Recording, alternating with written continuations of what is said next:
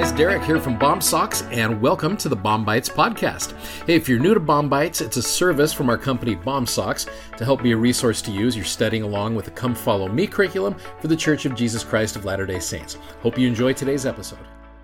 So today I'm going to take you to a unique chapter in Ezekiel. It's not even mentioned in the Come Follow Me, but it's one that I read, and I really think the principle here is super relevant to what we're going through, especially in our world today.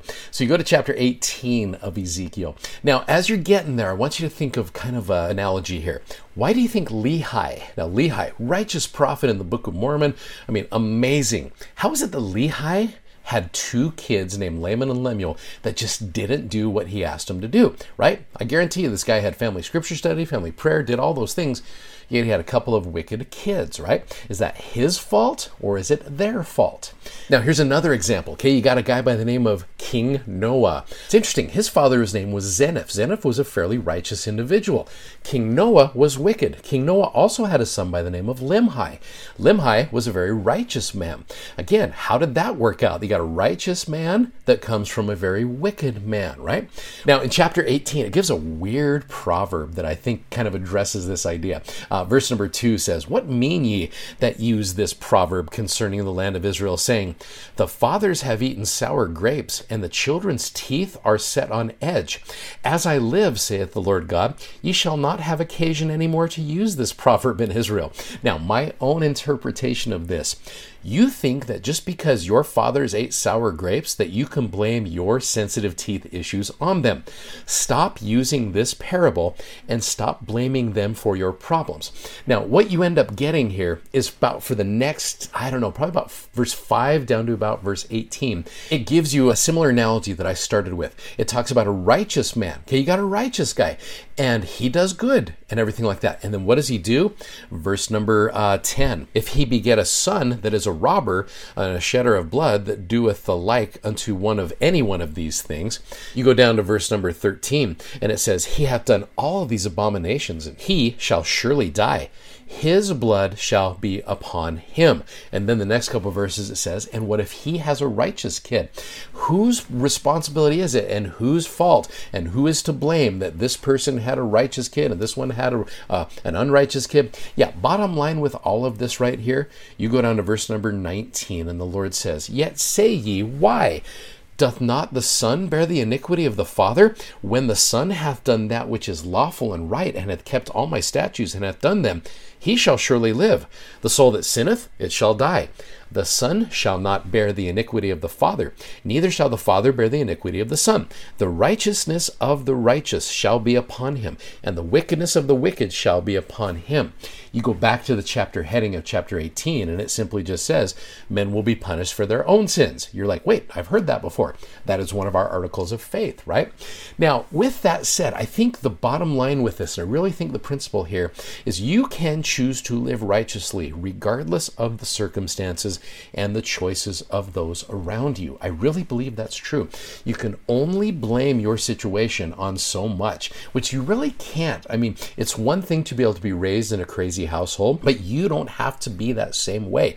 No, righteous or wicked, it doesn't matter. You take responsibility for your actions. Now, there's a cool little inspirational message that came out a couple years ago that I think teaches this perfectly. So watch this. Hi, Gardner. Hi, Daddy. Hey, Katybug. Daddy, how many internets are there? What? Annie said there's only one. Annie is, Mike. Meeting's about to start? Listen, Hey, you have those updated charts? I gotta go, okay? Can we wait for Annie's tonight? Yeah. Oh, no, I have rehearsal. Yeah, I'm sorry, bud. Love you. Bye.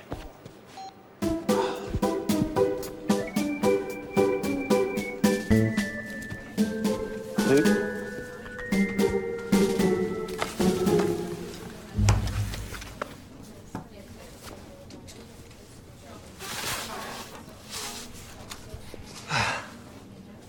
Weren't you saying you needed to slim down for that play you're in? It's not my fault if Jen brings donuts for work. It would be rude not to have one. Everybody here? Good. Mike, Why don't you kick things off? You have the charts?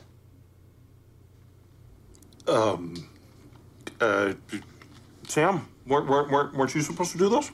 No, you were. Lisa, you already had those done, right? That was your job. Clark? Nope. But I thought... Mike! What? What is the point of this meeting if we don't have the charts? Do you have them? It's not my fault. Let's try this again tomorrow morning. I want everybody here at 7. Mike, I don't care what it takes, but I want those charts ready before you leave today. Well, I have this rehearsal.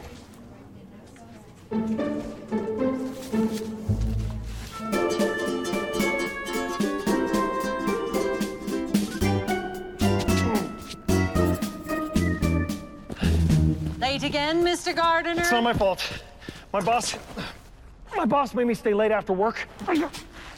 He was being totally Tell me, Mr. unreasonable. Gardner, how are we supposed to rehearse for Henry V without Henry V? It's not my fault. Faces, everyone. Where are we? Agincourt. King Henry is in disguise, trying to gauge the morale of the English troops. Methinks I could not die anywhere so contented as in the king's company, his cause being just and his quarrel honorable. That's more than we know. If his cause be wrong, our obedience to the king wipes the crime of it out of us. But if the cause be not good, the king himself hath a heavy reckoning to make. The king is not bound to answer the particular endings of his soldiers, for they purpose not their deaths when they purpose their services. Every subject's duty is the king's, but every subject's soul is his own. Stop! Mike, what is this scene about? Think about this. King Henry is arguing that each of us has the principal decision-making role in our own life's drama. Thus, the soldiers can act for themselves and accept the consequences. They are responsible for their own souls. good. So tell me, Mike, who is accountable for your soul, for your actions? I am.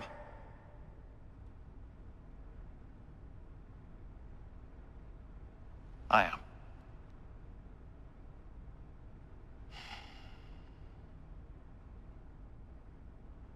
The king is not bound to answer the particular endings of his subjects, for they purpose not their deaths when they purpose their services.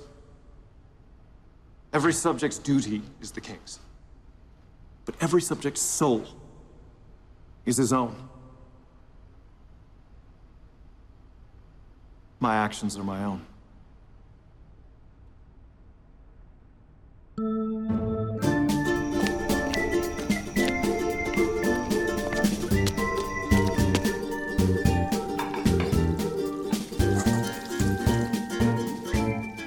Hey, I'm home.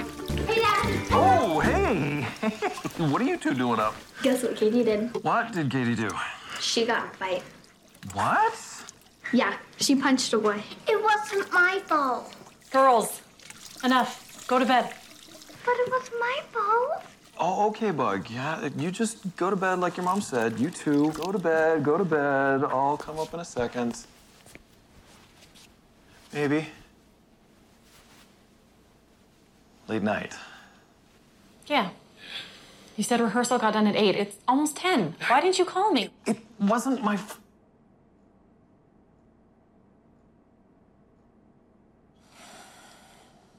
You're right. I'm sorry. I should have called you. I didn't call you. I am a terrible, terrible, terrible husband. So, You are. Yes. So what can I do to make it better? For starters, you can put him to bed. Okay, I think I can manage that. And, well, you can help me tackle this. That maybe is not quite. When things turn bad, there's a tendency to blame others or even God. In matters both temporal and spiritual, the opportunity to assume personal responsibility is a God-given gift, without which we cannot realize our full potential. My plea is simply to take responsibility, and go to work so that there's something for God to help us with. Okay, I love that message because it does. It teaches this principle of like, look, don't just blame your situation on others. Take responsibility. You go down to chapter 18, verse 31. Cast away from you all your transgressions, kind of like this guy in the video, right? Whereby you've transgressed, and make you a new heart and a new spirit, which you watch that happen in this video. Now, that idea of the new heart and new spirit, I just want to quickly take you over to chapter 36 of Ezekiel, where I think this principle is taught so well. Verse 26, a new heart also will I give to you, and a new spirit will I put within you. I will take away the stony heart out of your flesh, that stiff-hearted that we talked about yesterday. I'm going to take away that pride. You show me a little bit of humility, and that pride will disappear. I will give you an heart of flesh. I will put my spirit within you and cause you to walk in my statutes. Ye shall keep my judgments and do them, and ye shall dwell in the land that I gave to your fathers, and ye shall be my people, and I will be your God. And I love that. And so the idea there of when you and I take responsibility for our actions, watch what the Lord is able to do to help us out. I love that principle, and I know that it's true. If you'd like to check out our video that goes with today's podcast, you can find us on YouTube, Instagram, and Facebook by simply searching BOM Socks. That's BOMSOCKS. And be sure to check out our amazingly comfortable gospel-themed socks at BOMSocks.com. Thanks for listening, and hope you'll join us again for more episodes of BOM-BITES. Godspeed, and have a great day.